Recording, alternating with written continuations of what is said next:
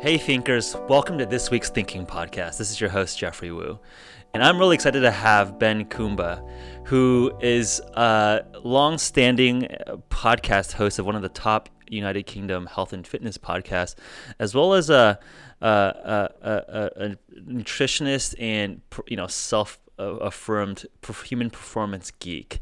So really excited to have this conversation and get your insights here. So welcome to the Thinking Podcast. Geoffrey, thank you very much for having me on the show. And I think I can kind of join the worldwide ranks now, because this week we're at number 7, which is pretty cool in the world, my podcast. Yeah. I'm quite happy with that. Yeah, that's awesome. And I think it's a sign of a broader interest around all people, where I think if you talk to just an average person 20, 30 years ago, people wouldn't really care about their health or their fitness. It's just something that wasn't thought about. And I think more and more people, whether that's millennials or people or baby boomers, are reaching an age where they're a lot more conscious about their health and performance.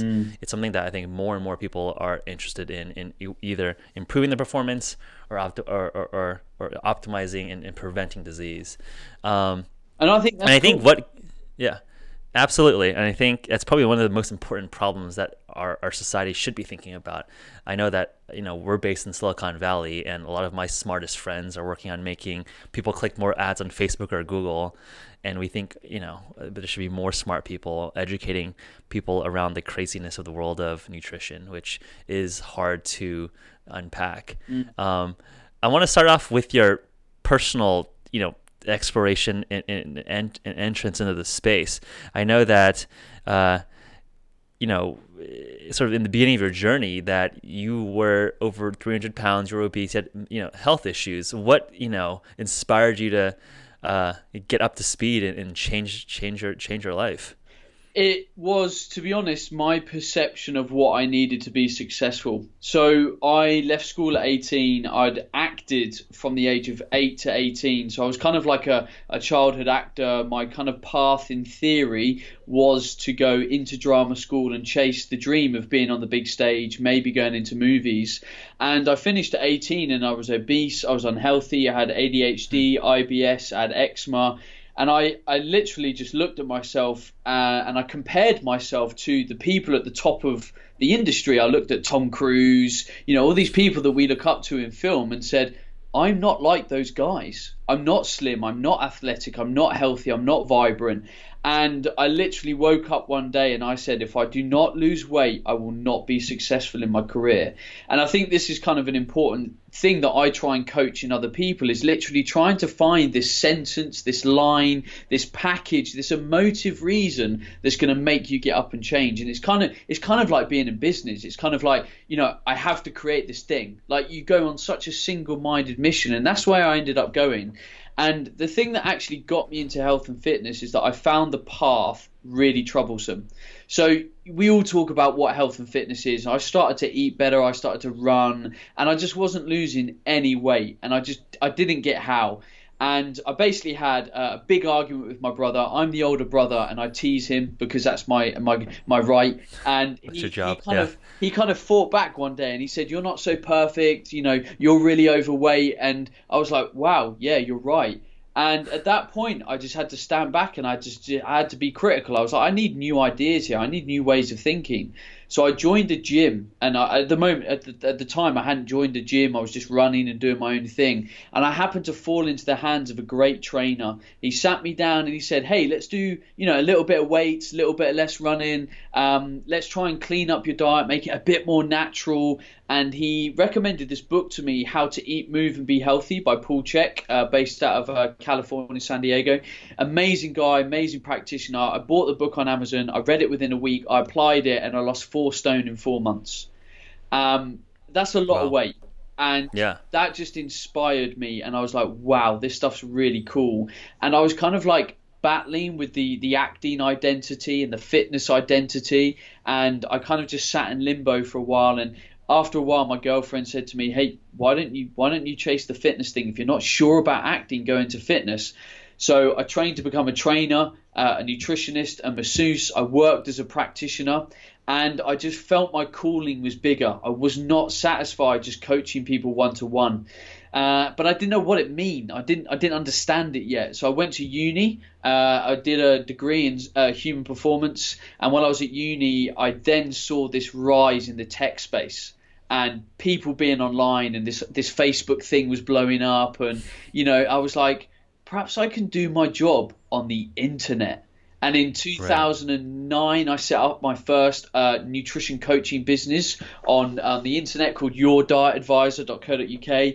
It was a massive flop. I learned all my lessons, or a lot of lessons there. And then I kind of rebuilt the concept in 2010 into Body Type Nutrition, which still exists today. And ever since then, I've just been moving up and trying to educate people in this world of kind of wellness, health, performance, and mindset for people to live their best life. Yeah, I mean, absolutely. I think that's inspiring to be able to like make such big changes. I mean, I think a lot of people perhaps have some direction and some notion of what it means to be healthier, but I think getting educated and up to speed, and also just like having the discipline to pull through. And I know, like, 80 pounds in 4 months is a big number. What was your routine there? I think a lot of people can, get on a diet or commit to exercising for a couple weeks and they fall off. What do you think was a big difference there? The big thing is I found out that I was intolerant to dairy and gluten, so I removed them from the diet. My diet ended up being quite sort of what we would call paleo, I suppose. It became very, very natural. Nothing kind of unnatural went into my body. I started lifting weights. I started to kind of, look to kind of grow muscle at the same time. And they were really the kind of key things. And I think, from what I know now, I cut out carbohydrates at the time. I was on a very low carb diet, and that would have naturally reduced my calorie intake, which is obviously key for weight loss. Right. So they were the key things. And, in terms of vitality, cutting out gluten and dairy were key for me in achieving a greater level of vitality. Now, just to note, I have both these food groups in my diet now, so I no longer see them as a problem. But at the time, they were a big problem for me. Interesting. So it sounds like you've evolved your routine over time, and it seemed like what is sort of your go-to regimen at this point? I mean, it sounds like you keep up to speed on the latest nutrition and diet and personalize it to your results. And I think that's probably one of the most important things that in the biohacking community that we care about. I think there's a lot of people that say, hey, do 1, 2, 3 and get sort of these like magical results. But I think a lot of it is personalized on your own genes. A certain diet's going to react somewhat differently for you to me.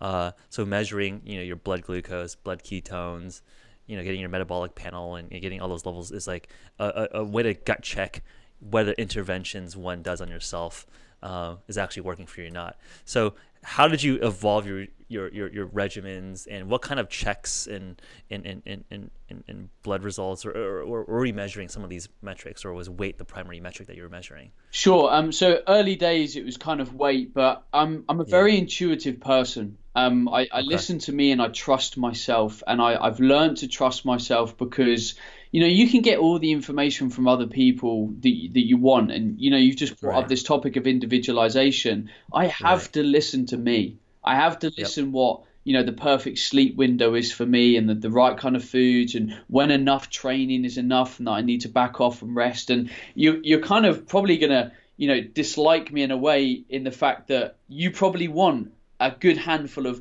kind of biohacks from me. And I know this show has had so many amazing people when it comes to biohacking, but I've never really looked to monitor my blood glucose level over time. I've played around with this stuff and I've done it with clients, but I don't do it myself.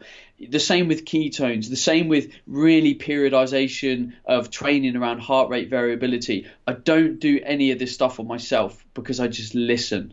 And I have these metrics in my environment where I know that I maybe need to rest. So for example, if I know that I've done too much exercise, if I walk up a flight of stairs and I feel like my heart rate is racing, I know I can't train today. I know that my heart rate variability is too high. I don't need a gadget for that. I can just feel it. It's intuitive. It's the same with my breakfast. Like I know I'm not really that great on too many carbs at breakfast. So I naturally gravitate towards a lower carb breakfast and bring carbs later on in the day. So it's all these little things I'm just constantly listening. But I think for me, the key thing and the one thing that I just cannot avoid is a lack of sleep. Sleep for me is just the number one thing that affects everything. It affects my work performance, my workouts, my relationships, my sex life, everything. It affects everything. And it's the one thing that I want to get concrete and everyone that pays attention to my work, because it's the easiest thing to skip out on, but it's the one thing that affects everything. So how do you maintain that block? I'm curious. Like, I think a lot of times people will ask, what are your sleep hacks? I mean, I'm curious. So like there's a protected time. How do you protect it? So technology is the first thing. Technology is off from a good half an hour, minimum half an hour before I go to bed. Phone goes off, technology, screens and stuff. And I'll be reading, I'll be talking to my girlfriend, I'll maybe do some stretching. I might do kind of a little bit of kind of guided meditation, but I find I'm quite a meditative person anyway. I've practiced meditation quite a lot. And I find that I can quite easily drop myself into a meditative state and be quite calm and listen to my kind of breathing. Pre-bed as well is a time that I like to get a little bit of reading in. We all love reading, learning, progressing ourselves. So I'll try and get, 20 minutes of reading in. And for me, if I get to bed by like 10 and I'm asleep by 10:30, I only really need about 6.5 hours to feel optimal. I find if I go to bed later, I need longer in bed to feel better the next day. So if I can get into bed by 10:30, I'm up by 5. And that's great for me, because if I can work from 5 till 9 when the world's still sleeping, I'm winning. Yeah. And those are like the best times to work because no one's up, no one's bothering you. Exactly. Phone's not going off, not needed, no emergencies. It's blissful project time. Yeah. So when do you do your workouts? Because for me, I find that doing workouts in the early morning are really good for me for maintaining my workout routines. Where, if you're doing it after work or during work, that's always kind of awkward. After work, there's like a dinner meeting or friend's birthday party that blows out your workout. So I tend to structure my workouts in the morning. I'm curious, how do you structure out your day? Sure. I like my training to finish my day. So I might get up at like 5, 5:30. I'll work, till let's say 2, 3, 4, 5, 6 o'clock, and then I'll train late afternoon. I'm also a rugby player, so we quite often train at night, like 7 to 9 p.m. So some of my training is quite late at night, which is a bit of a problem sometimes for my sleep, but I have to kind of just manage that the best I can. But I hate training in the morning. I only train in the morning if I'm traveling away. Because like I've just said, like morning is my sacred time. I get up, I do projects, then I'll turn on my phone, then I'll engage in my day, meetings, that kind of stuff. Then I'll go train, and then I'll say, right, I'm off. The day is done. I'm now going out for a drink or cinema or whatever. So for me, it's late afternoon. Interesting. Yeah, I'm actually curious. So in terms of, some of the interesting, trends that we see in our community are a lot of people gravitating towards ketogenic diets, intermittent fasting.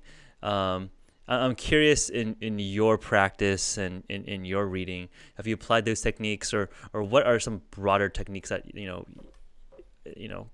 that you find successful, not only for yourself, but perhaps, a number of your clients? Sure. So for me as a nutritionist, every diet has to be applied to the environment in the right kind of context. So I have practiced ketogenic dieting and intermittent fasting for long periods of time in the past, and I don't do them anymore because for me, it doesn't fit my context. So right now I am a rugby player. It's a very explosive sport. It's a very glycolytically demanding sport. Yes. I do a lot of weightlifting. I do running. I'm canoeing. I'm doing a lot of explosive long duration exercise. So a ketogenic diet for me is not optimal. Now, if I was to change my training, let's say I was to just do maybe a bit of walking, canoeing, lifting weights, maybe 2, 3, 4 times a week, being on a ketogenic diet and fasting, for me, it's fine. It would work. It can work. Right. I do very much appreciate the cognitive benefits of fasting and ketogenic dieting. Like you get a very balanced sense of, just mental well-being and focus and concentration. I do appreciate that. But also, I'm quite a sociable character. I also like beer. And, for me, a ketogenic diet is not a sociable diet. And Right. I think I've played around with a lot of different diet principles that I know how to get the best out of my body and my brain when I want it. So I kind of mentioned that I'm quite low carb in the morning. I'll kind of almost be sort of, I don't want to say keto for the morning because I'm not keto, but I'm low carb for the first part of the day because it works well for me mentally. Then I know that I'm going to train later on in the day. So I might have 2 meals that are low carb, a higher carb meal, and then a high carb in the evening sort of thing. Yeah. And it's just about matching my needs. I think that's actually very well put. I think, talking about, sort of like, I think a lot of people look for like simple answers. This is the best diet for everyone for all use cases. And I think you're hitting it on the spot.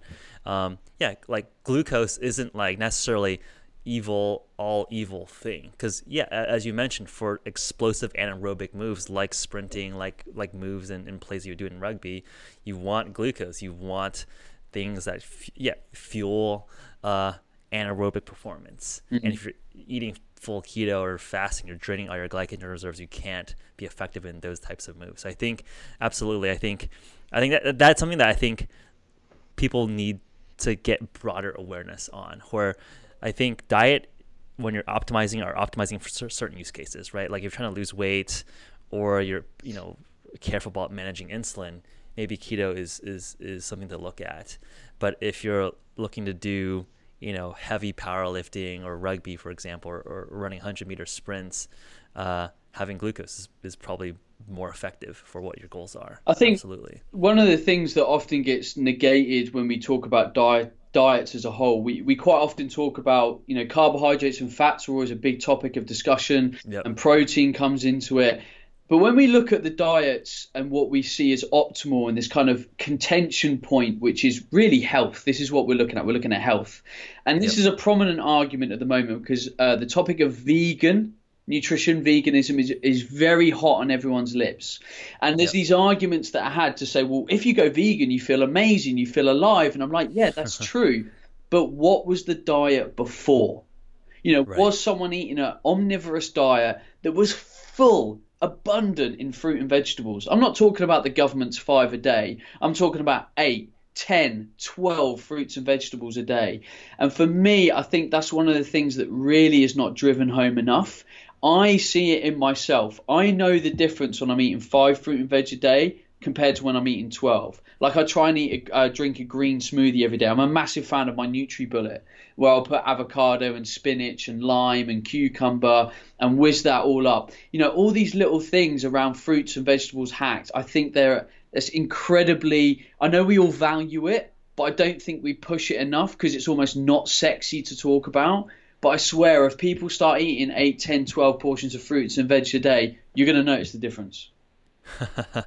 Yeah, I think it's interesting because I think when you almost choose any specific diet, that's probably better than just like the average diet that someone is consuming, especially if they're overweight to begin with, right? Like if you're going vegan or keto or paleo and you're just restricting out like soda and like Coca-Cola or something, like you're gonna get some improvements no matter what, because you're basically cutting out like clearly bad things. And then I think from there it's like about optimizing for specific use cases. And I think in a lot of senses, like if you're intaking 12 servings of fruits and vegetables, you're probably not eating some crap, and then of course you're gonna feel a lot better. I think one thing I'm quite passionate about kind of talking on, and I think a lot of the guests that have been on your show before might have talked about caffeine a bit. I'm a very big fan of a low caffeine diet. Interesting. And the reason why I like this is I like to try and put the body into a state of equilibrium wherever possible. So I like balance. Okay. Like you've mentioned blood glucose, we've mentioned ketones. If I can get even balance all the time, I like that. So when I get up in the morning, my body doesn't have a need for caffeine. Like it's not screaming at me. I'm not sitting there going, I'm not a human. I'm not able to function if I don't have caffeine. So I don't have it. I just have a decaf, organic black coffee. I maybe put some cream in it, maybe some milk, whatever. And I'll have that. Why? Because when I want caffeine, I want it to work. And as we Yep. age Okay. and the more we have it, we lose sensitivity. It's like Yep. anything. It's like I always want to have tricks in the bag. Now, for the person that drinks 2, 3, 4, 5, 6 cups of coffee a day, when you need that extra boost, caffeine cannot give you that boost because you're not Yep. sensitive enough to it. But if I have 200 milligrams of caffeine, I'm off my tits. Yeah. You know, I'm up there because my body is really sensitive to it. And Yeah. it's like loads of these things that we play around with. And I know that nootropics is a far bigger area of discussion in America because it's a lot more Right. widely used. We don't have the kind of free roam and use of it in the UK that you guys do. But I like having tricks in the bag. Those days when you don't feel great. Like last night, I only had 4 hours sleep yesterday. And I had some tricks in the bag that I could use so that today I didn't feel like crud. Now, how many people have those tricks in the bag because they're not doing the groundwork well enough? Yeah, no, I think it's a good point. Like, I think especially coffee, 2 billion cups of coffee are consumed a day. So most people are caffeine dependent, right? Like, you're no longer getting a performance improvement on caffeine. You're just building up to normal with your caffeine use. So I'm actually curious, like, so when do you use your caffeine? It sounds like you use caffeine when you're sleep deprived or during, matches, rugby games. Like, when do you do, those boosts? So if I'm feeling kind of a bit tired, I'll probably have a little low dose of caffeine mixed with theanine. So I'm a big fan of like white tea, green tea, black tea because the balance is good. Then before the gym or before a rugby game, but really it's being safe for when I need it. Yeah. What other tips do you have? I mean, I think it's interesting. Like, you sound like there's multiple tricks in your tool bag here. So so basically, not becoming dependent on caffeine, I think, is something that we could all aspire towards. I think most people don't want to have a caffeine habit. It's just like something that is people just get used to. What else is in the tricks? In terms of my tricks, I'm a big fan of really ramming home the basics and getting people to really admit to themselves where their lifestyle is stopping them from doing the basics properly. Now, I think a common trend that we'll often see in business owners, and I can see it in myself mildly, is that we potentially quite often have these kind of extreme personality traits, and we have these habits that we have to do. We have to do these things. And there might be people that get up and they do their 5 a.m. cardio without fail. And I'm a big fan of doing things properly. It's like, for example, when I get up tomorrow morning, I want to be in an optimal zone. I want to be able to work on the project that I've got tomorrow morning. So what do I need to do today to put myself into that optimal place? Are there some things that I maybe need to tweak today? And exercise is one of them, because exercise is something in the modern world that potentially we're not all recovering from effectively. So we know that the human body has incredible capacity to exercise. Look at professional athletes. They're training 10, 15, 20, 25 hours a week of training load, depending on their sport. These guys build their lives around recovery. That's their job. They're literally a full-time recovery person. They sleep, they nap, they eat, they put on electrodes, ice baths, magnesium therapy, massages, everything. You and me don't have that. People have got jobs, kids, stress, lack of sleep, all that kind of stuff. And what I always say to people is, and I use this as a litmus test, and I do a lot of public speaking. I'll stand in front of an audience and I'll say, hands up if you go into 80, 90% of your training sessions in the gym feeling 70 to 80%. And nearly 70, 80, 90% of the audience puts their hands up. So what does that mean? We've got a mild state of overtraining. People are always going into training at suboptimal. And I say to most people, tell me how many times a day, how many times a week you're training. And most people are training nearly every day with a pretty high intensity, usually at the same type of day, usually very similar training. And I say to people, okay, what's the number one anxiety that you have of not training tomorrow? And for most people, it's that they'll get fat. That's the genuine number one anxiety. They feel if they don't train, they will get fat, because training is a control mechanism to help with weight, right? Okay, yeah. But we know that calories in, calories out determines fat loss or fat gain.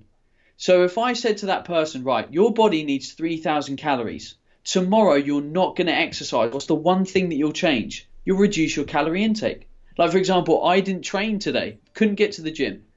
So I ate less today. I ate 400 calories less. Tomorrow, I'll eat nearly 1,000 calories more because I'm going to be in the gym for an hour and a quarter and I've got an hour and a half of rugby training. My exercise output is way higher tomorrow. Yep. So we need to remove this anxiety by applying science. And the reason why I talk about this is the body adapts from intensity. And if you can't go into the gym and lift the PR or sprint and push the body, it's not going to adapt. And you're going to stay at the same level. And how many people do we know that are saying, oh, I'm not getting stronger, I'm not getting more muscular, I'm not getting leaner? Well, we're not being able to apply training intensity. I would much rather someone train 3 to 4 days a week and was able to smash it rather than training every day and being at 80%.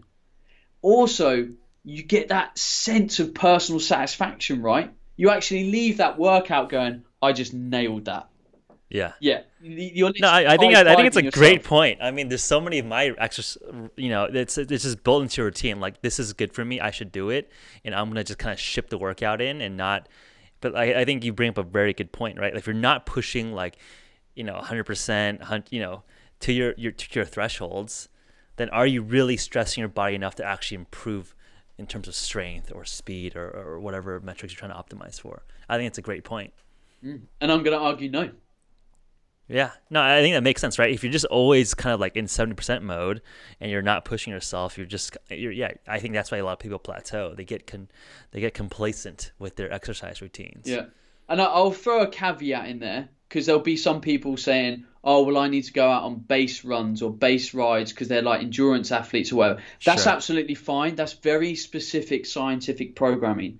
But I'm talking about the people that are really just exercising to just look good, feel good, perform good. Right. That's interesting. So in terms of when you do exercises, I know there's interesting discussion between high intensity interval training versus, what are, obviously it depends on what your end outcomes are, but what are your current, favorite types of routines and workouts? Are you focused on high reps, low weights, one massive rep for super high weights? What are the key routines that you do in your workouts? So I talked about my diet, and my training is very much the same. It fits the exact purpose I need it to. So right now I'm on a diet. I'm just trying to get a little bit leaner, kind of on a bit of a 6-week diet. So I'm doing a lot of kind of like quite short, high intensity, we'll maybe call them CrossFit style workouts. So I'm picking like 2 WODs, I'm doing them back to back and quite high intensity, big calorie burn, in and out of the gym in 30, 40 minutes. It's also perfect for me with rugby right now because I'm trying to improve my threshold, my capacity. So, and that's going to be more than enough to maintain my muscle mass. I'm not going to lose muscle mass on that. There'll be periods of time where I'll go through kind of just doing a lot of kind of like 8 to 15 rep, kind of more hypertrophy work, looking at various areas of my body and stuff. And then now and again, I'll go through a strength cycle, but I don't like strength training that much. I'll be honest, I get bored doing it because you end up being in the gym for quite a while with quite a low outcome. Like, you might go into the gym and spend half an hour deadlifting because that takes you a while to warm up, working sets. I haven't got time for that. I'm bored already. So for me, it very much applies. So do you do like traditional lifts, or are you doing just all functional, body weight type stuff then, like CrossFit style? I'm doing it. I'll be honest. I'm doing a bit of everything. Squats, deadlifts, the big movements. I'll do CrossFit stuff. I'll do stuff like flipping tires, throwing ropes around. Because I'm quite happy with my level of muscle mass. I'm quite happy with my overall strength. I mainly exercise to maintain my performance as a rugby player, but also to enjoy it. Like today, I went for a 20-minute swim, and that was it. And that's all I wanted to do. I didn't want to lift weights. I didn't want to do anything. I just wanted to swim. Whereas tomorrow, I want to get angry and I want to lift some weights. I know it. I can feel it coming. So again, I just kind of listen to my body, and I know that, do you know what? If I get 3 or 4 really good sessions in this week, I'm going to tick that off the box and I'm going to have done well. because I know that my baseline variable, which is my nutritional intake, will always support my training outcome. Yeah.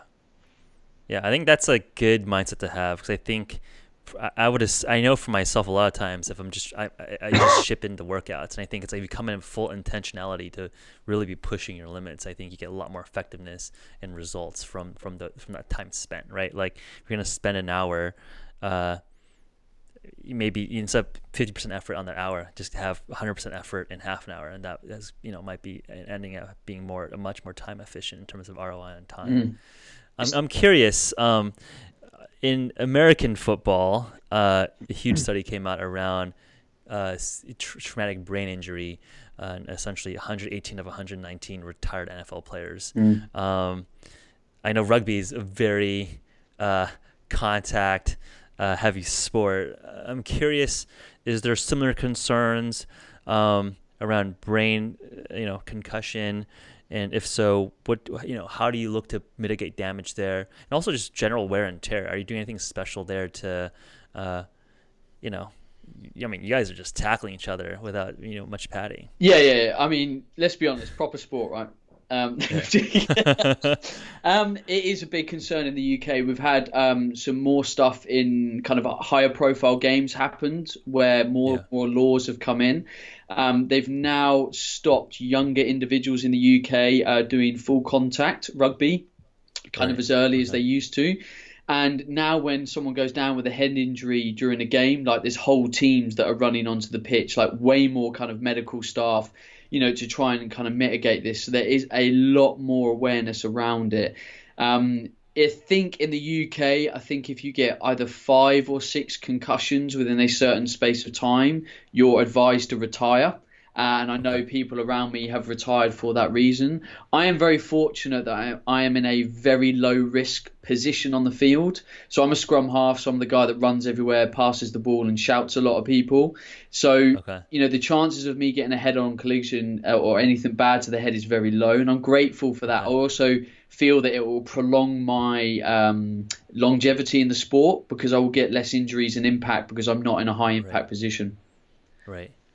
Yeah, I think there's been a lot of emerging research around ketones possibly being an adjunct for TBIs. I think there's an interesting rat model study on sort of smacking rat heads and seeing that exogenous ketones were able to recover and rescue damaged neurons. So I was actually just curious, is there one could theoretically apply that study on from animal models into human performance. Would one look at ketones as preventative, as part of a diet in a TBI potential situation? But it does kind of trade off between, if you're coming into a game, you probably want to be heavily carved up as well. So it might be sort of antithetical to performance. But I'm just curious if there's any sort of nutritional programming around injury prevention that you think about and consider. So the environment that you just given, I think the research that's been done has shown that ketones is potentially good in the healing process. So in terms of a preventative, I don't actually see that there's a mechanism where ketones would act as a preventative, because you think it's a collision-based injury, neurons are damaged, and then there's the environment that's now helping repair that. So actually being in ketosis sort of while being a rugby player, I don't see how that is going to prevent it wouldn't necessarily prevent, but it would potentially. So the pathway that is hypothesized is that when the neuron gets TBI, catecholamines are released, and that blocks glucose uptake, and that's why ketones as an alternate fuel could essentially start fueling these neurons from T equals 0, as opposed to having to sort of generate ketones over time with diet or fasting. So that would be the mechanism. Yeah, you're not going to be if you're getting smacked in the head, your brain's taking damage no matter what. It's about how fast you can have a therapeutic in there, which could I guess be interesting. Yeah, I think the thing is, any performance individual needs to look at the primary outcome that they want, and that is performance. And, there might be some kind of advantages or rationales for like a cyclic approach to these methods, like a cyclic ketogenic diet. But, I don't think it's going to be taken up by many sportsmen because they're in a glycolytically demanding sport. They need carbohydrates to perform. It's not going to be efficient for them to be in a ketosis diet. So I think, and the kind of mentality around rugby, it's about performance until you have to think about longevity, until you have to think about prevention. So, there's a big mindset barrier there as well. Yeah, I mean, I think everyone's a professional, right? They're there to win. You're not there to prevent injury. As you said, the primary goal is to win some games. Anything else in terms of like, I mean, I think you're just dropping interesting, knowledge bombs here. Anything else in terms of workouts, or I know you mentioned magnesium as something that you think is sort of under discussed. Anything else that you've come across in your self experiments and your conversations that you think are under knowledge, underexposed? Sure. I think, magnesium I'm a massive fan on. I recommend, so in people that exercise fairly intensely, I recommend a baseline oral intake of magnesium, anywhere from like 300 to 500 milligrams a day, of a good bioavailable source, glycinate, biglycinate, citrate. And then I recommend transdermal magnesium, topically applied to the muscles that you've primarily worked in that training session. So if I went in the gym and did a primarily upper body workout, I'd rub the magnesium on my upper body. I find that really good. It's something that I swear by. There is very limited research in how it actually works and why it works. We don't actually know. And don't get me wrong, there's plenty of hypotheses.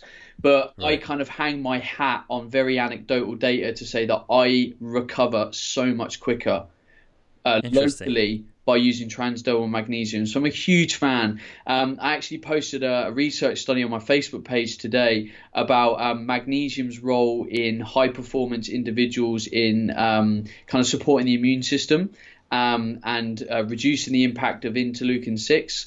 So that was a really kind of quite profound study in people not getting ongoing, illnesses and having suppressed immune system, which is obviously always a problem in people that exercise a lot because we suppress the immune system temporarily.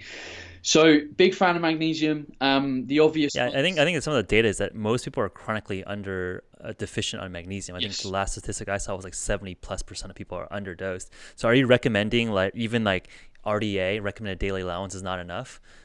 Or like you're sort of super dosing on magnesium, especially on workouts? I'm curious. I wouldn't go as far to say super dosing, but sort of 2 to 3 times the RDA seems to be doses that I'm playing around with in very active individuals. Yeah. Okay, interesting. And I've never heard of the transdermal effect. So you feel like you recover. Well, I mean, I think we looked at most of the studies are on oral. So I'm actually curious around. So, transdermal you feel like you get faster, quicker muscle recovery. Yeah, definitely. Well, I own a supplement company in the UK called Awesome Supplements, and it's actually a supplement that we have as part of our range, which is transdermal ZMA. And you're literally, couple of squirts, rubbing it into your shoulders. Rub it in. Okay. Yeah, and it seems to take effect very quickly. It's something that you have to apply before the sleep window. So it's not something that, so let's say I trained, went to bed, woke up the next day sore, and you rub it on, it doesn't do anything.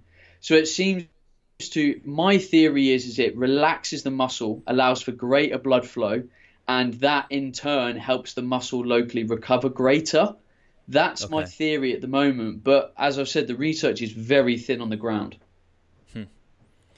If it does increase blood flow, then I could see it, allowing the muscle to flush lactic acid quicker and obviously bringing nutrients to repair. So if that mechanism works, it stands to reason. It does. Whether it does, I don't know. I would love to fund research, but funding research is just hugely expensive. And the quotes that I've had back to get it done, I just can't do it. Not yet, anyway. It's something that we as a company have looked at and are in process of doing, and I understand absolutely.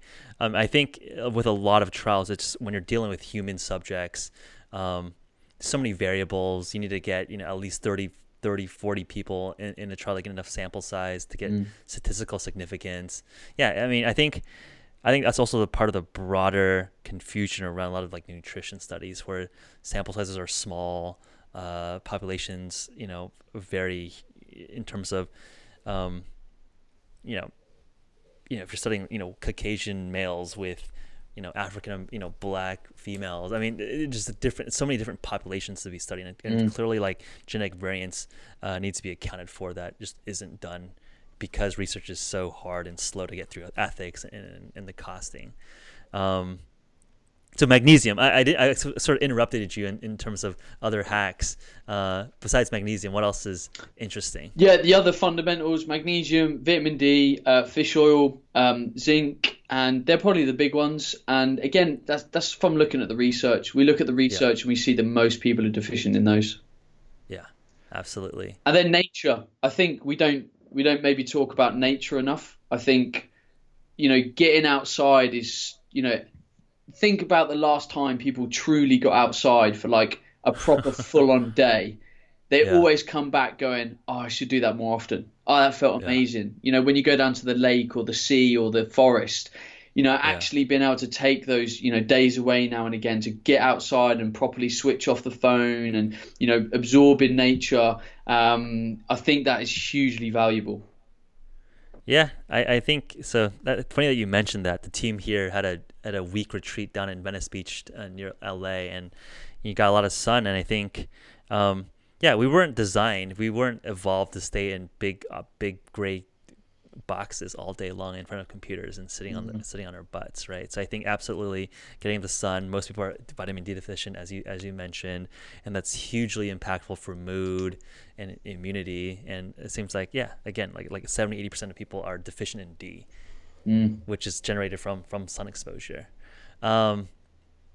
Cool. I mean, I think that's a awesome snapshot in what's going on in your mind and some of the interesting areas that you're doing research. Any sort of shout outs in terms of other projects that people in our audience and listeners out there, if they're more interested in following what you're up to, what are the channels to reach out? What are the channels to find you on? Sure. I'm very easy to find. Ben Coomber all over the internet, Coomber. The UK's #1 health and fitness podcast. We've done over 274 episodes at the time of recording this show, so there's a lot of information there. Absolutely. We do online nutrition courses, so that's kind of our bread and butter. We have a nutrition education company called Body Type Nutrition. But yeah, if Facebook is my main stomping ground. It's a very kind of educational place for me, Facebook. So Facebook and the podcast, and maybe my Instagram stories might be interesting for a few people. Awesome. Love to stay in touch and see how things progress. And if there's a way to collaborate on research studies, we're ramping up a lot of interesting research partnerships. So, I think that's where the next phase of the industry is going, where there's people are getting smarter and smarter, and I think people want more and more data. And I think there's like the intuition side, like, hey, do we feel better? And I think that's important. And it's like, and for the skeptics, if you don't believe in, Ben or my intuition, we'll look at the data. And I think that's what's gonna take, in my theory at least, is what brings behaviors from small groups, niches, and communities into, hey, this is something that everyone in the world should be adopting. And hopefully, I think we could probably all agree that everyone in the world can be healthier and be a little bit more cognizant of what the routines are.